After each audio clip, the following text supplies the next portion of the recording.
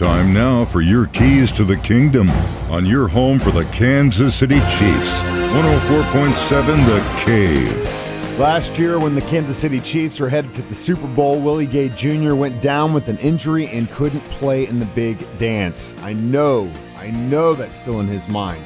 And he's been working his butt off to get back to the field, which he did during OTAs.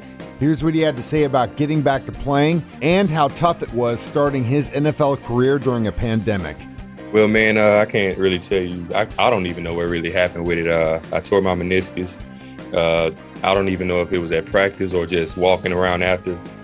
But all I do know is during this off-season period, man, with this training staff, like, we've been working nonstop. Like, me and Miss Julie and all her help that she has, like, it's been a real grind, and that's why I'm here today, 100%. So, well, I mean, of course, it was tough, man, for us guys that came in last year, to only see the playbook for the first time during training camp. It was hard, and to get that head start right now in OTAs and mini camp, it's definitely helping a lot. I'm catching on to the things that I didn't catch on to last year. I learned the basics.